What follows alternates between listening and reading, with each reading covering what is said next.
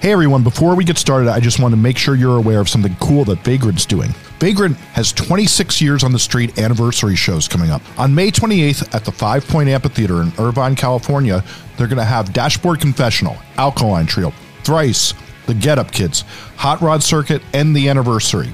And on June 11th at the Palladium Outdoors in Worcester, Massachusetts, they're going to have Dashboard Confessional, Thrice, The Get Up Kids, Hot Rod Circuit, The Anniversary, and Moneen. For tickets and more info, go to vagrant.com.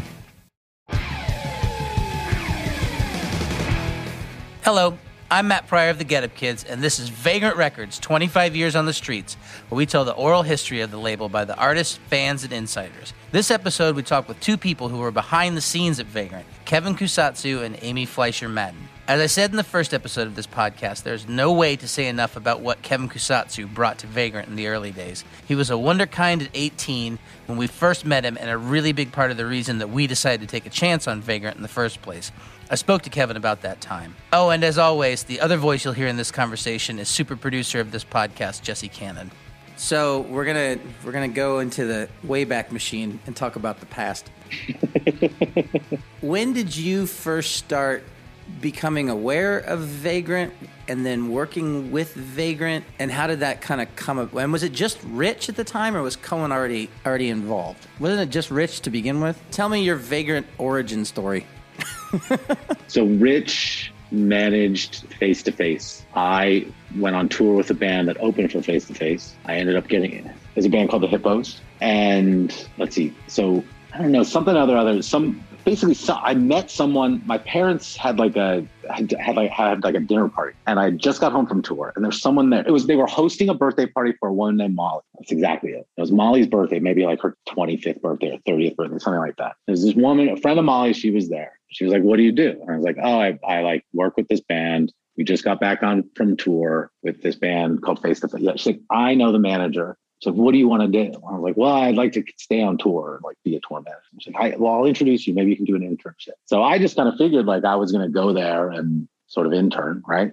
I think I might have just turned 18. Yeah, I just thought that, I get in there, they're on an office, which is in Santa Monica on Pico and Lincoln, which it was across the street from a halfway house, it was pretty much like an intravenous drug rehabilitation center or halfway house, right? So it was like, there was a 2-story kind of duplex office with a overhang for like 3 or 4 cars to park in. So there were a bunch of homeless dudes there. This is like 20 years ago, but they used to like camp out in our parking spots. So I used to have to get there early and like kind of ask them to go, and like negotiate space with them. But like anyways, I get there. You walk up these stairs, it's like maybe 3 offices and like a rooftop thing. To the right is a guy this is the beginning, this is still dial-up, right? So this guy was like I think he was redirecting pornography websites or like paraphernalia. He was doing something in sex and online, right? With like at the Vagrant office? No, because they had a shared office. It was like okay. There were like 3 rooms. This guy was one of them. And then Rich and John had one. And then, the internet guy had 2. And then Rich and John had one. Eventually they took over all the space. So it was Rich originally. I go meet with Rich and Cohen was his partner. And the way I understand it is that Rich had convinced Cohen to invest money into Vagrant. And they made like a 7-inch box set and some other stuff. But basically what happened was in order for Cohen to realize his investment, he had to start working there. So that is always the way I understood it. So I think Cohen was sort of always reluctantly, Rich's partner. And he dealt with all the sales and distribution, all that stuff. And Cohen was also doing it's so like the Wayback Machine, right? I guess Cohen and Rich, when I met them, they must have been 27, 28. I'm still not entirely clear how those two ended up together. They're so different, it's just so interesting. But I think those two ended up together on some LA native stuff because they're both from here. And I think that's kind of how they knew each other, right? Like, your same social circle, stuff like that. Right. So you thought you were going to go work with the management company, with Face to Face's management, and like to start touring like more with other bands and that kind of stuff? Yeah, I just figured, I'll become a tour manager. I'll become a really good tour manager, like go on the road, right? And I was like selling merch and whatever, all that stuff. And then I go meet Rich and he's like, yeah, I have this management company with your tour. And I also have a label. And he had Vagrant was the label. And he was just like, yeah, we do. I don't know. They did it was just CDs, right? There was like a bunch of 7 inches, a few compilations. And I think when I got there, they were marketing sort of a face-to-face live album and a compilation. And I think they had a good run with a comp called Before You Were Punk, which was 80s new wave, pop punk covers of 80s new wave, if I remember correctly. And I believe the guy who did the artwork, his name was Andy. That's good. That's one for the edit. Andy, so good old Andy. They did, Andy actually comes back around. So that's how they got their legs with the label. And so when I came in, they were sort of, you were still doing things with like one sheets and fax machines and calling stores, getting them the PO stuff and like getting them to order it from this distributor or this distributor or whatever. So when I walked in, I kind of checked out his record collection, like asked him a bunch of questions. He seemed cool. I liked Face to Face. He managed other bands. And I said, yeah, I want to intern, work here, whatever. And that was kind of it. How much longer were you touring? Like, how did you transition into, because I think of your role as being kind of like maybe uncredited A&R. Like, I don't know, were you ever called an A&R person? I think that's a great role, right? I think at various stages it was something different. Okay. It was just you were kind of a catch-all. Like, you're like the Swiss Army knife of the label. Like, you kind of like, you were an idea man, you would go on tour, you would be artist relations, honestly, by the time we came around and like the anniversary started hanging around, you were just a friend, a guy to hang out with. Like, it was just, it's like, I don't want to hang out with Cohen. I want to go hang out with Kevin. I mean, it's a great job, right? Get paid to chill. Get paid to chill. We used to call Rob Sukon our vibe tech. But I'm trying to remember the timeline of like when you and I met, which I think, like, I remember when we met Rich was at the PCH Club. Were you at that show? Because he was with Greg Jacobs. Oh my God, the PCH Club. That place wasn't around for very long, was it? No, it was an empty space next door to King Diamond's rehearsal studio. I didn't know that. Apparently King Diamond rehearsed next door, yeah. I would have been way, way more into that show if I had known that at the time. I mean, that place was nuts because the guy who promoted the shows, his name was Alex. He was like a Long Beach guy. And he did a lot of shows there. Like anything that was like sort of punk rock, indie, like the San Diego scene stuff, like he did all that stuff. He brought a lot of it to LA. You get that like kind of like Gravity Records sort of like. Yeah, that stuff. But then it was like you guys too, because it was all kind of one. It wasn't as siloed, right? It was all kind of one thing. It wasn't as compartmentalized because.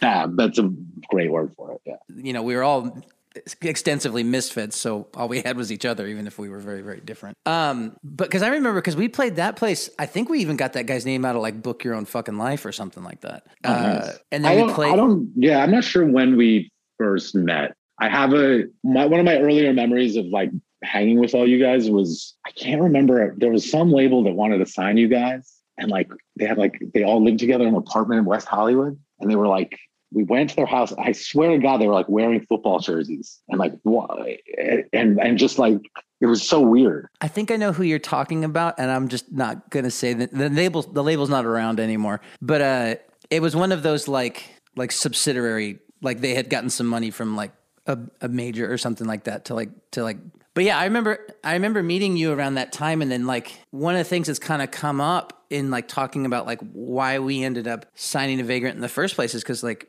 it's kind of like, it always seems to be like, well, we believed in Rich. Well, actually, we really believed in Kevin. And then it kind of goes from there because like you were our, like, even though we did believe in Rich, he was still like an adult. You know what I mean? And you were like our friend, you were our contemporary. I guess you're how old are you now? Well, you're like a couple years younger than me, I think. Yeah, I'm 41 now. Did I ever tell you about the time that I landed in Madrid and I like, it was for work. And I'm like, I look at the schedule of the fest. I think it was like Primavera. I saw Spoon was playing. I call Rob. He's like, I think this was at some era where I was like pranking Rob at like the worst times because I knew he was somewhere. Like I'd be like in New York. I'd be like, I think Rob's in Japan. Let's call him. But I was like, yo, are you here? He's like, yeah. And basically we were like, yo, let's like prank Ryan. He's like, okay. Oh, because Ryan was there with his. Yeah, he was living in France at the time. I don't know. Go on. Yeah, and then so Rob was like, "Come to the room. It's like really important." Like, so I went back to Rob's hotel. I meet him there, and he's like, convinces Ryan like he's got to get to the room because like he needs to talk to him face to face. And so like basically we planned it so he would get Ryan in the room and then get him like a few feet past the closet, so I could like jump out of the closet and scream at him. And so we did it, but Ryan like basically like leapt. Must have been like 4 or 5 feet into the bathroom, like, what's going on? Screamed out. And it was just like, it was really, really funny. You're lucky he didn't fucking haul off on you. He's a scrapper, that one. I mean, he probably would have hit you if he. No, I had the safety of Rob. It was really fun. I guess that's true.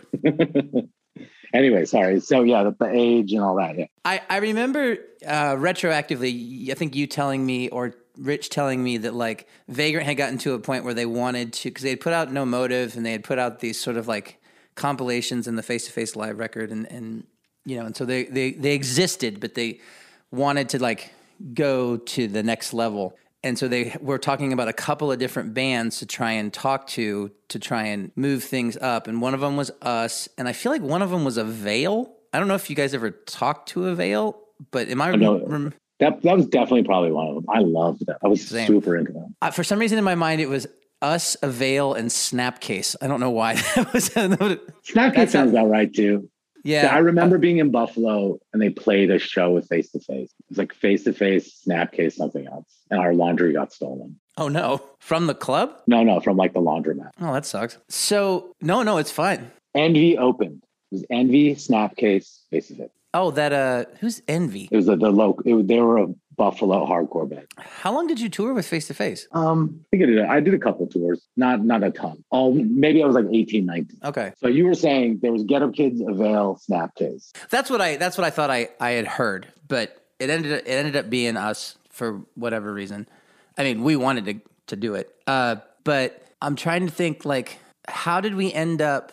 Okay, so I remember making the decision to sign to Vagrant after going through the whole like Mojo Records, and because I think we were already working with Rich as a manager, and we had gone through all this major label bullshit, and we'd go, okay, fine, we got to get off Doghouse, so we'll go do a record with Vagrant, and then it was like Rich was like, okay, I got you sorted, studio. Tour bus is going to come pick you up. And then how did you get conned into having us stay at your house? Oh, I have no idea. That's right. You guys stayed at my house. I forgot. I don't know, but weirdly, I drove down that street like a week ago. Is that house still there? That house is still there. We stayed in your house. There were 6 of us because Brawl was with us. Brawl, wow.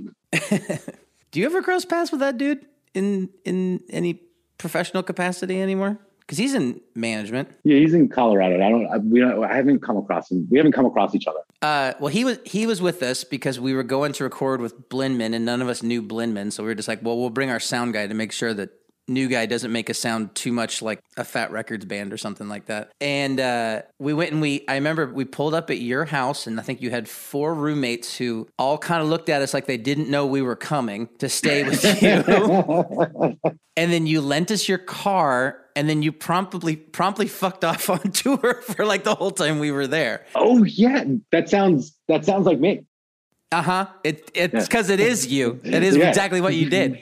I will say it was as awkward as it was, because you had the one roommate who never left his room. Then there was I don't remember who else. But when you left, I took over your bedroom, which was an absolute dream for me because I had to get away from everybody from time to time, because we were all sleeping on like the floor and the couch, and we had your crappy old car that we would drive to Silver Lake from. Where was that house? Was it in Santa Monica? It was in Westwood. Okay. So we would drive to Silver Lake and back every day, and that was I don't know. It's such a wild thing, just because like we were like staying at your house and your roommates seemed annoyed that we were there, and then you left, and it just kind of it's like super awkward for like 4 weeks. And then at one point, Eva from Theta and some of her friends came and stayed there too. So there were like 9 house guests at that. Jesus. It was crazy.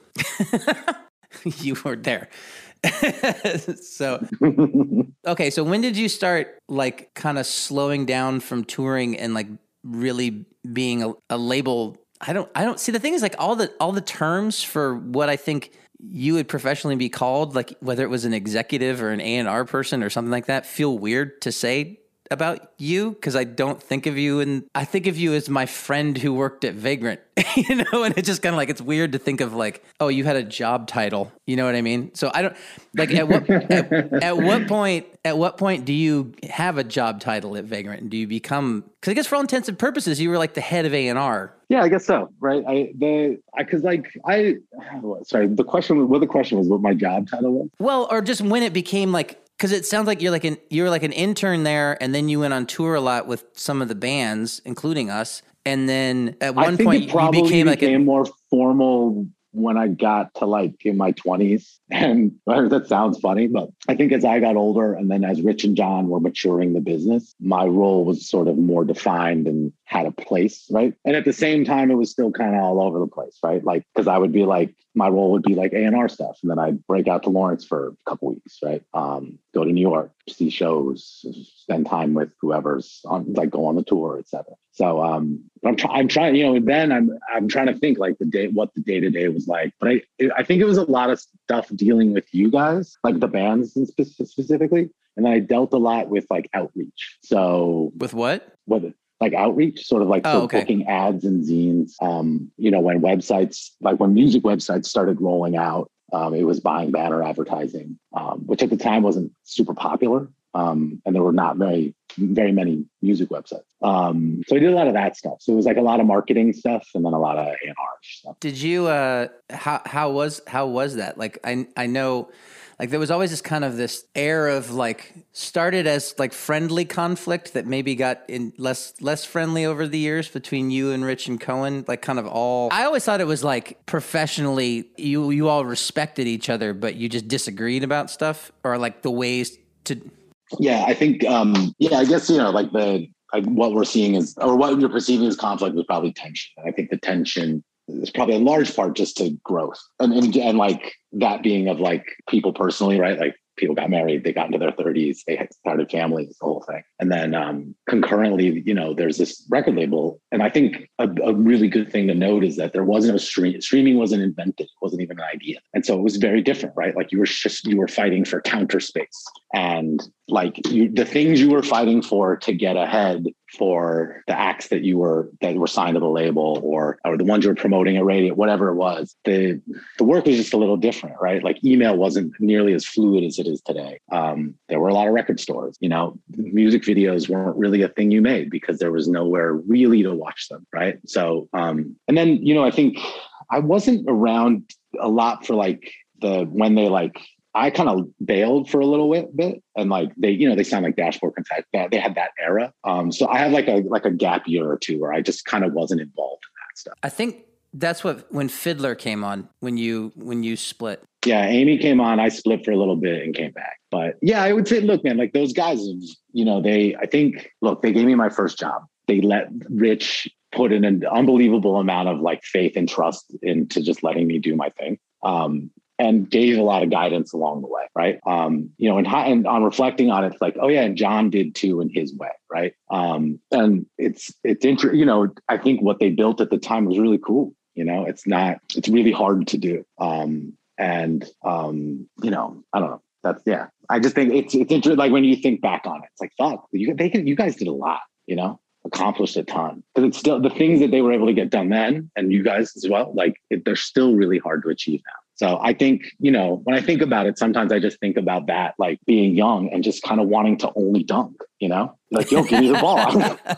Inbound the ball. I'm just going to run to the hoop and dunk, that's all I want to do. Well, it was also something that like Rich was saying. He was just like, yeah, we didn't know any better. What we tried to do was crazy, like it doesn't, and it shouldn't necessarily have worked, but it did. And we certainly wouldn't try it again now. We would look at it on paper and be like, you want to do what? Like there's no way that anybody could pull that off, whether it was us as a band or them as a label or anything like that. It's crazy. I was going to say something that like has come up a lot in these interviews with other bands is how much Vagrant seemed to, and I guess I kind of always assumed this was your influence, but I guess it's Rich too. Like kind of like you would sign bands and then just let them be bands and just like not get like, how like labels can get super involved and like kind of that we don't hear a single kind of like mentality as opposed to like letting someone just be creative. And like to a band, everybody on Vagrant seems for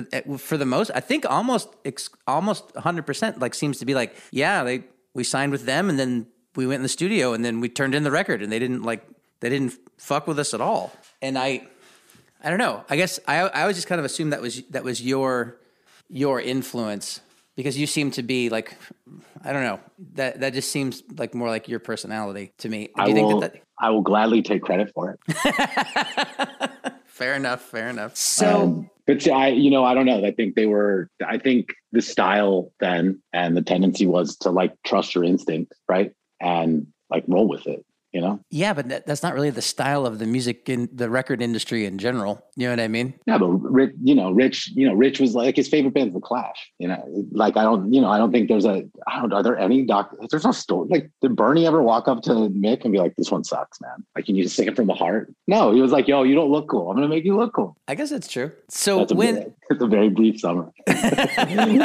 So let's see. We come out there in '99. And stay at your house and you go on tour. And then the way I remember it is like for the next 2 years, it seems like everything just starts snowballing at the label. Do you think is that how you remember it? Yeah, I would. Yeah, that's a fair. Like, it was kind of avalanche-y for sure.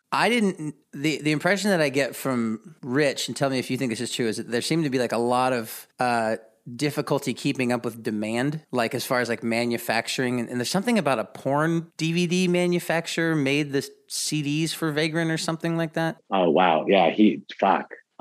Okay. So yeah, but wait, what's the question? I don't know. I guess to speak to that, like, yeah, there was the demands on Vagrant at that time, 98, 99, 2000, right? It was really, like you said, there was like this sort of downpour of business, right? And like things were going well, a lot of momentum. But yeah, to your point, like I remember we had you had the CD manufacturer and then the booklet, but then people wanted to start doing specialty packaging, right? And then it's like, do you print the CD? Where do you get the disc made and then send it to the packaging people and yada, yada, yada. But it was a lot of it because you had to control your inventory. There wasn't like a ton of drop shipping at the time. So what they had done was they leased 2 apartments next door to the office in Santa Monica. Interesting anecdote about that. Next door to that was a guy who bought and sold comic book, and above was a BDSM like niche madam. So if they were doing late shipment, there was a guy that worked. The guy that worked those rooms there was Sexual Ryan, and then there's Ryan Quigley. Sexual Ryan? Yeah, his nickname for short was Sex. I don't remember Sexual Ryan. You got to ask Rich. Sex was around. He would do all the inventory mail order along with the other Ryan. Okay. But yeah, so they managed that part of what Vagrant was, because there wasn't really like there was mail order. I don't recall that we had like a very robust one. And there wasn't a lot of like online shopping then and merchandising. At least for the labels. And when it started to become that, Vagrant probably wasn't the lead, not nearly as focused on that as say like some of the hardcore label wars and stuff like that. There's a lot, what it was is like a lot of logistics and supply chain. If I had to like think back and like label it something, that's what it was. And I think to your point, like the tension, I think it was sort of, there was a lot driven on that because of those demands, right? Meeting manufacturing deadlines, drop ships, getting thousands of CDs to Target because like you got lucky and got an NCAP program, right? And then trying to, get it through to the various independent distributors out there because there's all these, I think people forget, right? There's like independent record stores, So every small town you go to, there's that one like sort of base for the touring bands, right? And there was, each town usually had like, I don't know, this, they had a store and you could dig for records. There was like the punk guy. There was like a guy who knows all the breaks, the jazz aficionado, the dude who only listens to Sun Ra, et cetera, et cetera. That's true. I used to work in one of those stores. So yeah, there was a lot of demands like that. It was interesting, and like, I think because in that time, your packaging could make you more distinct and unique amongst the marketplace, right? It wasn't like a great photo shoot for Instagram or, a killer trick or meme or dance or something, right? So it was like, a lot of it was that detail. So I think a lot of time got put into those kind of resources too. So like the graphic design and the packaging, and then like I want to do a quad gatefold digipack CD with like a booklet made of rubber from space. But we can only charge $5 for it because that's, we got to. So there's a lot of stuff like that. Well, and then you were trying to I think because previously when we were on Doghouse, we were really only in independent record stores. And I remember it was a big thing of getting into Best Buy with Vagrant, and I guess Target and Walmart to a lesser. I don't know if you got into Walmart. Best Buy and Virgin and Tower were the ones for sure. And then Best Buy, I remember we used to go to the Best Buy that was closest on release day and find, they used to stack the inventory underneath the rack. So we would find our releases, fuck the alphabet up on the CD rack, and then just stick all of our CDs where they should be on the rack. So wait, what? So you would go into the store, right? And you'd be in the, it's the aisle, right? And you'd be in G rock, right? So we'd go look in the underneath, and they had the long box trays for the CDs, not the box, but they had the trays, so people wouldn't steal it. Oh, right. When they got rid of the long box CDs, and then they had those those plastic things. So and then but we would just take them and just jam them up higher, right? Because sometimes it'd be on the lowest rack. So you just take whatever, I don't know, sponge record or something and move that down to the bottom and put your guys' shit on top. It's punk rock. I mean, I feel like that's the right era, time period. I never knew that. And then when Rich was talking about, we were never, at least I wasn't, maybe Ryan was because he was around when he was dating Christine, he was around the office more, but I never knew that there was any tension or difficulty with any distribution or anything like that. We were just we just thought it was a smooth running machine, and it wasn't any difficulty on your guys' end at all, which I think is kind of interesting. Just that we didn't know, or I didn't know. That's kind of great to hear. It just kind of reaffirms that they have their shit together. We were dealing with our own growing pains things of shows that had been booked 6 months before, having twice as many people show up and fights breaking out and stuff like that. So, which was not fun. When is it that you kind of, because you said you dipped out and then you came back? Yeah. When was that? I want to say around 9/11 or right after 9/11. Was 9/11 some sort of a? No, it's just, I remember it. I just remember it from a time. It was around 9/11. Here's why, because on 9/11, I had been away from Vagrant for maybe 2 years or something, and they had moved. We had these new offices, all this stuff, but I remember that I was going to start going back into their offices that day. On 9/11. On 9/11. And I remember Rich and I, for whatever reason, we both drove to the office. So we drove to the office and he was like, I'm going home. I'm like, cool, I'm going to go home too. So it was kind of what's going on? And actually Ellis was in LA on 9/11 because I remember I called him. So I was like, I didn't know what to do. And I knew he was, he's in New York. We knew each other well and all that stuff. Anyway, but yeah, it was a couple of years. I think I was living in Chicago at the time. I lived in Chicago for 9 months, went on tour, came back, just kind of started doing label stuff again. What did you do during that time that you were away? You were just touring? I think I went on tour a little bit. Didn't you and Jim David start a clothing company or something like that? Oh yeah. Jim and I were making shirts and trying to selling them online. And I went to Chicago to live with Heather because she went to school up there. That's right. Then we went back. She was like, oh, I'll try LA out. And then we went back to LA. And then maybe it was a year after we got back from LA that I started kind of going back in earnest or something. They were always Rich and John were always really good to me. Even times they didn't pay me. I had an office there, They always kind of provided shelter and stability when I needed it, professionally. And it was really good for me personally. So wait, you had an office at Vagrant, but you weren't working at Vagrant? There was a point, when I had space there, but I just wasn't working there. Huh. I don't think I realized that. Yeah, he'd let me have a desk, What were you doing? Fuck, I probably was starting to manage bands and hustle, doing side hustles. Did you ever work with Hard Eight in a management capacity? No, I don't think I ever did. I think I was always the label side of it. Okay. But Rich was always very encouraging. I think the first day I met him, he was like, you should just read everything that comes through the fax machine because I'm not going to have time to tell you what's going on because all this stuff is happening. And I was like, okay. What else do I do? call those record stores. You know, it's like that. So maybe that some of that tendencies from Rich. But he was really good about being open with a lot of that. So I would be able to learn it. And you know, when you're in an office that has a management company, you know, you just kind of pick up on things. Did you pick up on, I'm assuming you did, if there was like tension between like the Hard Eight bands on the label and like management clients versus label acts or whatever? Honestly, man, I didn't. If there was, that's the first time because Rich had a really open door, right? Like, so he managed a few bands that were on A&M, like power pop bands and stuff. But a lot of them would like come through and chill.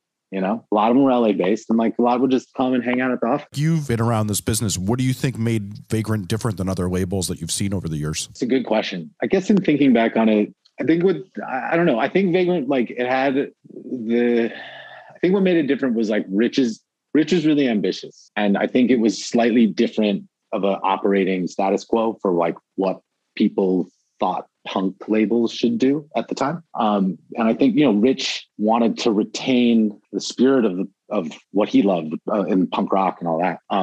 He wanted to maintain that while achieving something greater than what had been achieved so far. And he was able to get that pretty far with Face to Face early on. And then he was able to get it further with the acts that he signed at Vagrant, right? And then he was able to sort of lead and commandeer. And what I think is unique is that he had this sort of wide ranged vision when at a time people were very, to your point, Matt, very compartmentalized, right? And Rich understood something about like his training as an entertainment manager, right? Like it helped expose him to something about how to create good circumstances for his clients, right? And I think his solution to that was becoming the label and being fair along the way. But like that's my interpretation of it, right? Is like that's what and that is. It takes a lot of risk because it takes a lot of balls, number one, because, you were at that time, right? You'd be shipping, you might be not unpaid on 50,000 units of full length, right? And have to go manufacture more because like, oh shit, we just like Europe wants to order them, right? And you don't have a license or, like it got added to a radio station and things are blowing, or you got the MCAP program that you never thought you'd get. So they were juggling different things then, right? And then like, then the internet starts happening and it opens up a whole bunch of different other things. Is there something that's like is Cohen a part of that puzzle, or is it mostly just like Rich's ambition kind of thing? Like I know Cohen was Cohen's 100% a part of that puzzle, man. Cause like like that sort of the momentum at which Rich was operating and the pace and speed, he needed someone who was going to be like, I'm protecting the business, right? And so Cohen was able to kind of, do that for what they were doing, and really get like having to operate it. So, it's sometimes forgotten when you think about businesses, right? Like that, like there's two people.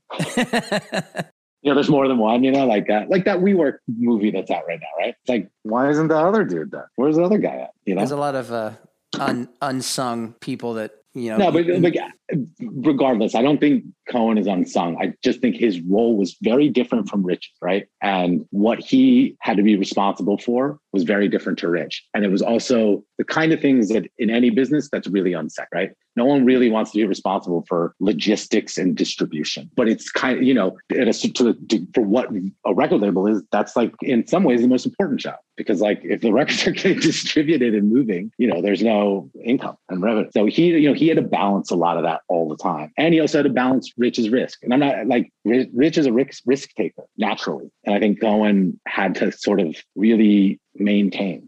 It basically kind of sounds like he was the one keeping Rich from bankrupting the company with all of his big ideas. But I don't want to paint Rich as some like walking in, puffing a cigar, being like, today we're going to make all the toilets gold, So he was very driven, and like, to your point, when you sit back and you think about it, what was Rich then? Like 32? Wasn't he really? Maybe 35. Right? You see what I mean? Like the kind of like it. That's why I'm always kind of like, fuck, that's crazy. It's really intense. Well, it's kind of this perfect storm of like Rich's ambition, Cohen's ability to kind of like, I don't know, like manage that, and then your creativity in that. And then also I would say Ellis is part of it too, as far as like the live component. And like, I mean, I feel like he was always involved in like, maybe not in the logistics of like manufacturing and distributing records, but it seems like his influence is a pretty big part of this story too. Any positive, crazy stories that you remember? So here's the story about Saves the Day when they made Stay What You Are. And I feel like you should probably, if you can, get one of them to retell it because they might have a better memory of it. However, it goes like this. So on Fountain and La Cienega, like Fountain's a thoroughfare side street in LA, right? It goes east-west across the city. And it's just adjacent, we'll call it the Sunset. So it's on a hill and it's basically behind the House of Blues when it was still there. Saves the Day are coming to LA to make Stay What You Are. Similar situation, right? They need a place to stay, let, furnished, a little bit longer term. This time though, like I didn't have a house with a bunch of rooms that people could sleep on the floor, right? And there was a budget to rent the place. So Fiddler ended up finding a rental of a guy who was an actor, right? But he was like off doing some movie. So this place is like a pretty big apartment, on La Cienega and Fountain. And as time goes by, like things just keep kind of getting messier, right? Because I think everyone was like 24, 25 at the time. And those guys smoked a lot of weed. By the time they were out of that house, and they made the record of Schnaff at Sound Factory, but by the time or Sunset Sound, by the time they were out of that house, the toilet in the guest bathroom had somehow been lodged off the floor and like split in half, right? The ceiling, what? It was insane. We keep calling the guy whose apartment was Attila because there was only one thing that led to this guy's identity. And it was this like VHS box set of some TV movie he did about Attila the Hun, right? So years later, I think we're probably on tour or something, we see a movie trailer for 300 and there's a guy screaming and we're like, holy shit, that's the fucking guy whose apartment you destroyed. Like they really killed his apartment, right? They like really killed it. And I kept the key fobs for the parking garage because I was like, yo, I get free parking at La Cienega at Sunset behind the House of Blues. It's amazing. Had those key fobs for years. But anyways, it was Gerard Butler's house. You would just park in the guy's apartment? Park in his garage? Yeah, hell yeah. He was going to move back in. It was Gerard Butler. No way. Yeah, it was Gerard Butler. Attila the Hun. That's amazing.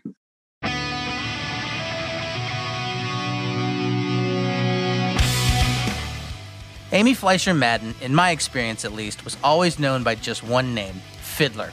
I honestly didn't know that wasn't her real last name until a couple of years ago. Her self-run Florida record label, Fiddler Records, was first to release New Found Glory and Dashboard Confessional. She was instrumental in bringing Dashboard to Vagrant when she started working there in 2000. I spoke to Amy about that time. So we are talking here specifically about your relationship and association with Vagrant and the bands that you kind of seem to be the almost like the gatekeeper to the South Florida emo punk scene from the late 90s, early 2000s. Like it seemed like just between Dashboard and New Found Glory that like these were people that were your friends initially. It wasn't like you just found these random bands. Is that correct? I think it was the relationships coexisted because I started going to shows and then I started booking shows. And then as soon as I started booking shows, the bands became my friends. So, my first release that I put out was Chris Carrabba's first band.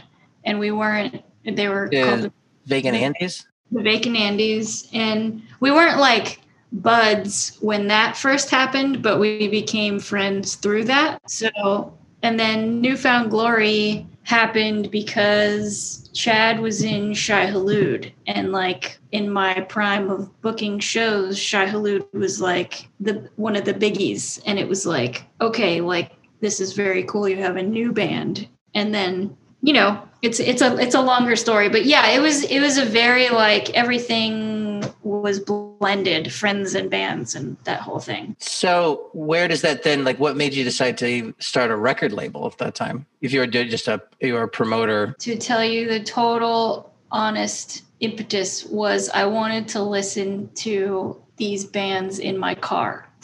It was like, this would be so cool if I could get in my car and listen to my friends' bands. And there were a couple of really small record labels in Miami that were mostly, I think actually all of them at the time were band members putting out their own records. There was that punk ska band called Against All Authority. And, years before they were on, I think they were on Hopeless at some point, but years before Were they that, from Florida? they were from Fort Lauderdale, and they were really? like my punk rock heroes because they put out their own 7-inches, they booked their own shows, they made their own merch, and like I latched onto them and I was like, how can I do this? But I want to do this for everybody. And it was such a good community that, I was like 15 and they were 25 plus, they were much older, and like legitimately I was like, can we hang out and I buy you coffee and you tell me how to do this? And they were like, yeah, totally. And it was just like such an inclusive like DIY world where Danny was the singer of Against All Authority and Tim was, I think, the trumpet player. They invited me over to their house and they like sat me down and they were like, this is how you put out a record and you call this person. And they literally like step by step told me everything. And it was just, that doesn't really happen anymore, like It really happened a lot then. Like it's just yeah. Well, I think they knew my intentions were good. Like I just wanted to like do more for the bands that were doing whatever they could already. And in the beginning, of course, it was not like let's start a business. It was like, let's just make records that we want to listen to. Like, so yeah, that's how things started. So was Caraba in the agency too? Mm-hmm. Okay, so you put out two of his bands before the first Dashboard record, and then so was that just kind of like a hey, I've got this like acoustic thing I've been doing, do you want to put it out sort of thing? The weird thing about Chris in the agency is Caraba, because there's another Chris. So the weird thing about Caraba in the agency is the Vacant Andes ended and he was trying to like figure out where he fits, like what is next. And the agency was this really strong trio of individually minded creatures that all came together to form a different thing. And when they invited Caraba in, I don't think they were fully ready to have a fourth brain.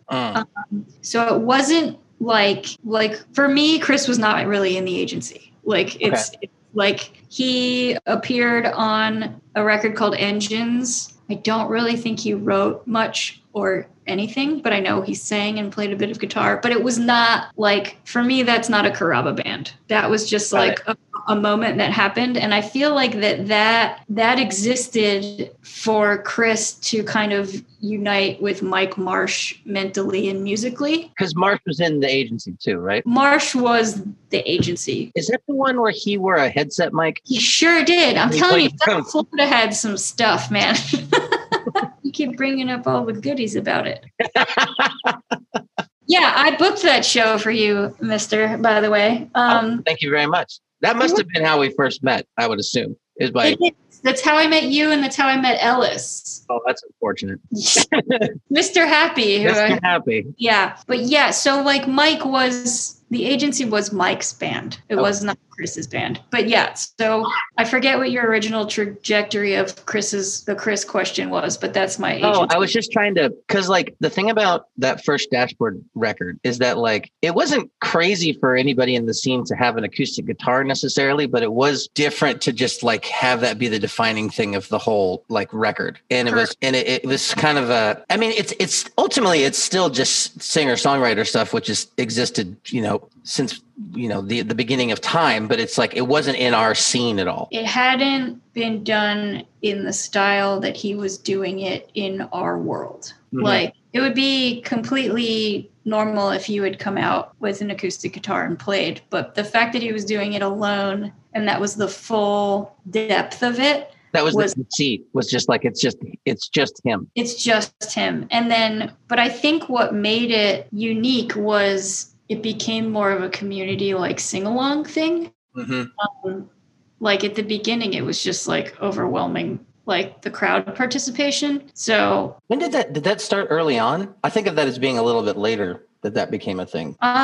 Locally, it started really quickly because he had already done the Vacant Andes, bits of the agency, and then Further Seems Forever. And then by the time he was dashboard, it was like he could draw 50 people just on word of mouth from friends. Like, that's the other thing about South Florida is like, it wasn't a scene like you needed to pull people that you didn't know. It was like, grapevine kind of shit. Like, oh, Chris is playing on Thursday? Okay, yeah, I'll go. Like, it wasn't a big deal. So from the beginning, there was a really large hometown following. And then once he ventured out of our little nest, then things got a little bit rocky the first couple go arounds. What do you mean? Just like, I can't even remember the structure of it, but we did a tour in my car. You and Chris? Yeah. I had a Jeep. So I was like, we put your guitar in the back in our bags and we just go. And at some point, I can't remember if this was with the Movie Life. They were like, just come and play for 10 minutes before we play. And we would just follow them. And then it got a little bit confusing for people when the shows were a bit more hardcore natured as opposed to what you would call emo, which is a whole other conversation. But Movie Life fans were more punkish, hardcore-ish, like in H2O world back then. It wasn't so pop punky. So yeah, it was just like less of there were some rough nights, Well, that's the thing that I always like. If I ever hear anybody saying anything about Chris, I'm like, no, dude, he went out and opened for fucking Snapcase. Like, it's just like, yeah, like by himself, like, it's just like, that takes some stones, like he's either crazy or incredibly strong-willed, or maybe both. Oh, totally. Yeah, I think that tour was like H2O, Snapcase, and The Explosion of all bands. The Explosion to round that out. Like, were you like doing A&R there, or what were you doing at Vagrant? Like, what job? My job was artist relations. That was my job. Amongst 17 other things. So yeah, I brought Chris in to meet Rich, and they hit it off, and then the rest is sort of history, I guess. So you're working at Vagrant. This is like 2000. You said that you moved to LA. Yeah, to the end of 2000, like November. I think I moved on your wedding day. Okay. So whenever it was like on November 18th, 11th, I think. 2000. 11. There you go. It's really huge that I know that. I'm sorry. Okay. Dubin was at your wedding. Like, Dubin was going to help me move, but he went to your wedding. You know who else was at my wedding was Ellis, and it's the only time I've ever seen him not wear a hat. Yeah. Good to know. No hat for weddings. Yeah, it was him and Kevin Kusatsu, neither of which were wearing hats. Oh, that's cute. So tell me about your time at Vagrant when your artist. How old are you at that point? I think I was 21. Yeah, I was very young. Almost a year. Almost made it a year. What drove you away? I don't think we want to talk about that. My time there was, I don't know, eye-opening is a good word for it. It was, I went from like running my own label in my bedroom in a city where I knew everything and everyone and then I was on tour, God knows how long, with Saves the Day and other bands. And then I dropped myself into Los Angeles in a real like functioning record label with like real touring bands like you, and it was, but you already knew us. I already knew you, but it was different to be like on the team as opposed to like, hey, do you guys want to stay at my parents' house? Like, so yeah, it was really fun, truthfully. There was so much happening all the time. It was like the Stay What You Are era, the From Here to Infirmary era, and then you guys, it was like I started the tail end of Something to Write Home About. So I just remember so much robot related merch. Like in the old office in Santa Monica.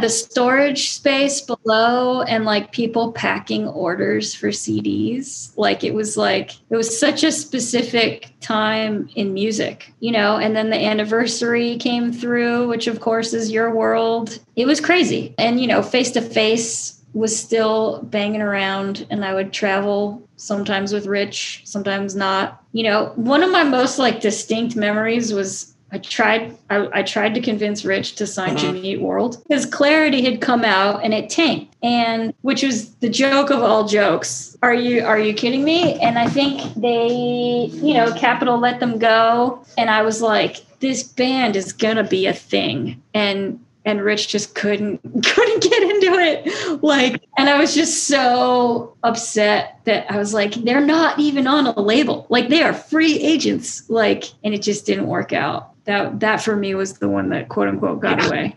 No kidding. That was that band though. That was like, because we have a really distinct moment with seeing that band in like 96 and Jim just turning to me and going, this is what we need to be doing. Like, basically that was just like, that was it. And then going, this band has so much potential to be so huge. And then they make Clarity, which is just this like masterpiece of a record that is so ahead of its time and all of this stuff. But just like, that's crazy that Rich couldn't get it. That's funny. That is so because you were still doing Fiddler the whole time you were at Vagrant. I want to say, why did you leave? But I guess you don't want to go into that specifically. But like, was that sort of you want to focus more on your own label? Yeah. So when I started at Vagrant, there was a lot, and I'm sure you can attest to this to whatever degree you'd like to. There was a lot of push-pull between Rich and John. That's a polite way to put it. Yeah, like they had such a mom-dad relationship where mom would say okay and dad would say no, and it was very confusing as an employee of a company to deal with that. And Rich brought me in under the guise that I could still do Fiddler, that they would distribute Fiddler, and that I could sign, I can't remember if it was 2 or 3 bands. Like, I had a quota that, because I was like, your roster's already full. I don't want to just come in and maintain projects that I'm not involved with yet. And it was like, you can sign X amount of bands and we'll distribute your label. Kind of like you were going to be almost like a farm team of Vagrant a little bit? No. So not that Fiddler would be entrenched in Vagrant land. Like, what I mean, signing bands to Vagrant. Like, Fiddler was going to be my own thing, because at the time I was much more interested in smaller projects. Like, I was not delusional thinking that I could sign Jimmy Eat World to Fiddler. Like, that's just not reality. But, there were smaller bands. Like, I think in that era, I like really wanted to work with like Engine Down, like stuff that would not work on Vagrant when they were that size, But then when I really got to Vagrant and like got into the culture of it, there was no distribution for Fiddler. There was no time for Fiddler. And it was just like, okay, what's going on? Do you think that was a miscommunication between Rich and John? Or do you think that was, because the thing that is really coming up a lot is how much things were happening so fast that there just wasn't time to do everything that needed to be. I think it's both, because also at the time, you'll definitely remember it was so tumultuously like chaotic with distribution. It was like, okay, we're with TVT. No, then this record's with this other company. And then there was like, I don't think they knew where they were going, so they couldn't bring me with them, like, which I understand. But as a kid who wants to run their own company, that doesn't fly, It's funny. Like, I've learned so much more about that distribution chaos doing this podcast than I think I ever knew at the time, because we were just in our, we're in our own little bubble, and we're just like, I don't care. Just get the record out, But I think also we were not really supposed to communicate what was happening, because you don't tell a band that's on tour promoting records like, oh, by the way, your record might be pulled because we're leaving this company and it didn't end well. I don't like that. Like, because that's something that's coming up now when I'm just like, sometimes I feel like people treat us like we're super precious or something. And I'm just going to be like, okay, this is the reality of the situation. We should know about it. You know what I mean? This is our career. Yeah. Oh, trust me, I'm on the same wave as you. Like, it's not punk at all. And then I started to like have real, like, I would never mention what bands, but I would be like of a different mind opinion wise about what was getting released and signed. And it was like, this is not the team I want to fight for long term, which I think comes from, I had my own company. Like, I got to steer the ship. So it was hard for me to like hear a record that was going to be released and be like, okay, this is the next year, we're going to work on this. Like, this is Yeah, not like my something favorite you weren't thing. in love with. So, yeah, which is, you know, which was important for me to figure out growth wise that I'm not that company person. Like at the time, you know, being all of 21 years old, like I wanted to call the shots of what gets. So how made. did your exit go? It wasn't a happy exit. It was not high fives and handshakes. I think I left and I went home and I did laundry, and I was like, I haven't done laundry in a really long time. I think I realized I'd just been neglecting everything in my life to like run at the speed of Vagrant. And it was just like, okay, I'm all done. And then I just, you know, buried myself back in Fiddlerland, and I found happiness there, you know? Yeah, it's interesting when you said run at the speed of Vagrant. That's a really good way to put it, I think. Because it did seem like it was like just so chaotic. Yeah, I mean, it seems like such a like ridiculous statement. Like I went home and did laundry, like, but legitimately, It took time to like breathe. Yeah, no, there was no food in my house. There was no laundry, like no car washes. It was like you couldn't really maintain functional human sanity things while working there. It was just, you know, and it was like, I can't even imagine if social media had existed back then. Way worse. Because because we were already like on our terrible flip phones 24 hours a day. Like it was like, because so many bands were on tour at the same time and so many records were coming out at the same time that it was just bananas, and everything always went wrong. Like, you know, the 400 CDs that were drop shipped to Ohio didn't arrive. And it's like, okay, that's going to be my Tuesday. Yeah, there were a lot of fires to put out. I always thought, like, yeah. And oftentimes they were like fires that could have been prevented. You know what I mean? Like, it always just seemed like this. Even when we would go just like hang out there when we would be in town, it was kind of like just there was a lot of yelling. You know, there was a lot of love, but there was a lot of yelling. And there was. Well, I couldn't hang with the yelling. Like, that's just not part of what I want my daily life to be like. And there was just so much frustration. Were you and yelling? Were you only in the old office? Were you ever in the new one? No, I was in the new one, and like the new one got even crazier because the staff got bigger, the warehouse got bigger, and then we were all in these weird like treehouse cubby rooms, and then everybody would just yell across the office, which had like aluminum siding in it, which made it even worse. So it was really loud. I think maybe the logic would have been that like, we're going to put Rich and John as far away from each other as possible because they just fight all the time.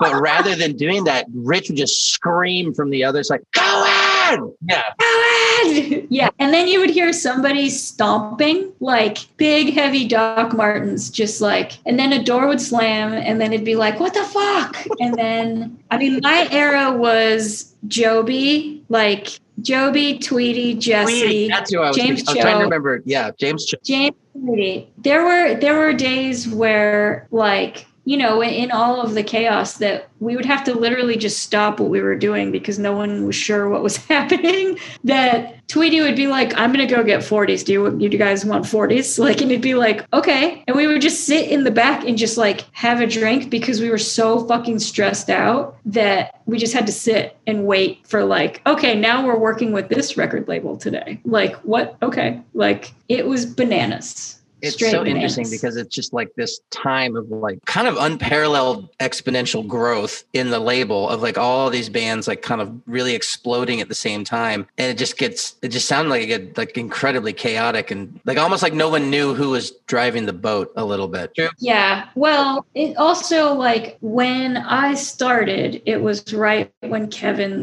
left. So when I was on tour with Saves the Day, Kevin and Rich, their relationship was dissolving in whatever function it was. Like their relationship is their thing. I can't even describe it.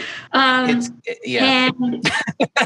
I was brought in to be the quote unquote new Kevin, which was also super confusing for me because Kevin was my friend. Kevin was like, I'm moving to Kansas and you can rent my room. So like I literally moved into Kevin's apartment in his room. And then I started working at Vagrant in what would have been his old job. And I feel like Kevin, somebody somewhere, I'm not sure who thought of it or if it was even articulated, but it was like, let's sign all of the biggest bands. Let's do that. Like, let's take all of the biggest bands from each scene and just go. Like, it was like, that intentional? Because I've wondered that myself. With knowing Kevin, I think yes. I think that could have come from Kevin's brain. But I think that you guys, and I hate to use like an advertising word, but I think you guys were the tent pole of the whole thing. It was like, we have this proof of concept with the Get Up Kids and it works and we can do it. So let's do that 7 more times. Like, whereas I think like the normal trajectory thought process would have been like, we need one more big band. It was like, let's just fucking blow it up. Go home. Like, yeah, which I think is where all of the chaos comes in, because when you have a band that was your size in that era, also we were inventing the wheel like as it was going. We were like building the airplane in the air. It was like, okay, now we're doing this kind of tour. How do we promote it? I don't know. Let's try these 10 things. Like, it was like trying to reach new people and new media. It was like, it was just a whole confusing era. You know what I mean? Yeah. Yeah, you know. I didn't have to work on that side of it, but yeah, definitely like just being in the environment, because it was all very like, I felt very like cared for there, but it was just like, it was just like, how do you guys operate like this every fucking day? You know, like it was killing us for sure. Like, so much like infighting. Like, yeah, it was a really hard time. I think you're lucky that you had that already established record label and you knew how to be your own boss, like to be able to walk away from that job. You know what I mean? I think a lot of people without that experience would probably try to stick it out and get depressed. Yeah, no, I think so too. But like, in the same respect, it also worked against me because I would see parts of the equation that weren't getting worked on, and I would take it on as my responsibility because someone had to do it. And it was like, we used to do these things called stock checks. Do you even know what that is? Like, so every time a band was on tour, you get a tour market sheet of, the tour dates. But then I would go in and I would pull up every record store in a 50-mile radius. And then I would call that record store and I'd get whatever person on the phone and say, how many copies of the Get Up Kids record do you have in stock? And they would put me on hold and they'd say, we have 2. And I'd say, cool. They're playing there in 2 weeks. You need to order 10. And they would go, okay, we'll write it down. And then they would write it down. And then I would call them back the next week. And I'd say, hey, we talked a week ago. Did you order more records? And they'd say, yeah, we did. Or yeah, we didn't. And if they didn't, then I would send them a promo package of your record with a poster and stickers. And if the person seemed like they gave a shit about music, I would be like, what size shirt do you wear? Do you want a shirt? And I'd send them a shirt. And I was doing that on top of everything else. And people were like, what the fuck are you doing? And I was like, this is hand-to-hand combat at this point, because what mattered back then was SoundScan. Right. It was like, how many records did you sell in that market on that day? And it was like Moneyball. It was like, how heavy can I weight these numbers so these bands can get bigger? And I do feel like that helped with the growth of the company, but it was one of those unseen, completely thankless jobs. And I was just on the phone all the fucking time. And it just was like crazy. I think I may have intentionally like not paid attention to SoundScan because it felt like super corporate to me. Like it felt like very like, we're all about sales and like these stores are worth more than these other stores. And I was just like, that's stupid. It sucked, but that's how your guarantee went up. And it was like, when you make more money, everybody makes more money. And it was like, it's just how the game was played. But when I did go back to my own company, I was like, I'm not fucking doing SoundScan. I'm not fucking with this at all. Like, because there's going to be a tipping point where it's not going to matter. And I don't want to run all the way up to the hill and get to the top. And then it's like, oh, by the way, we figured out this is kind of bullshit and no one does it anymore. So yeah, it was a real interesting time. Oh man. So were you there during that period when they moved in the new office and they got all those giant portraits yes. of all? Yes. Did anybody ever bring up that maybe that would make the people in the bands feel awkward to walk into the office and unknowingly see a giant picture of yourself? No, because, the thought process behind things was ego related. And it was like, wouldn't you be psyched if you walked into your record label and there was a 20-foot portrait of your face on the wall? No, I felt horrible. My only, thing that popped up with it was I would feel bad for the other members of the band that weren't. That's how I felt too. So I was like, if it's a photo of Matt, how does Septic feel? Like, that's not cool. So, I can tell you how he felt. I heard about it all the fucking time in the van. Like, it's just like, I don't know. It was just like, our band's a democracy, and I'm just the one with the microphone. Yeah, no, that was my red flag. Was like, you can't. It has to be the full band.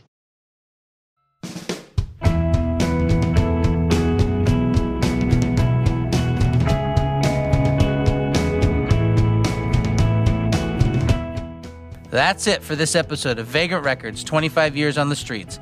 We still have many more episodes on the way, so be sure to subscribe to this podcast and rate it on iTunes. This podcast was produced by Jesse Cannon for Musformation and executive produced by Fred Feldman and Andrew Ellis. Thanks so much for listening, and we hope you'll join us again for the next episode.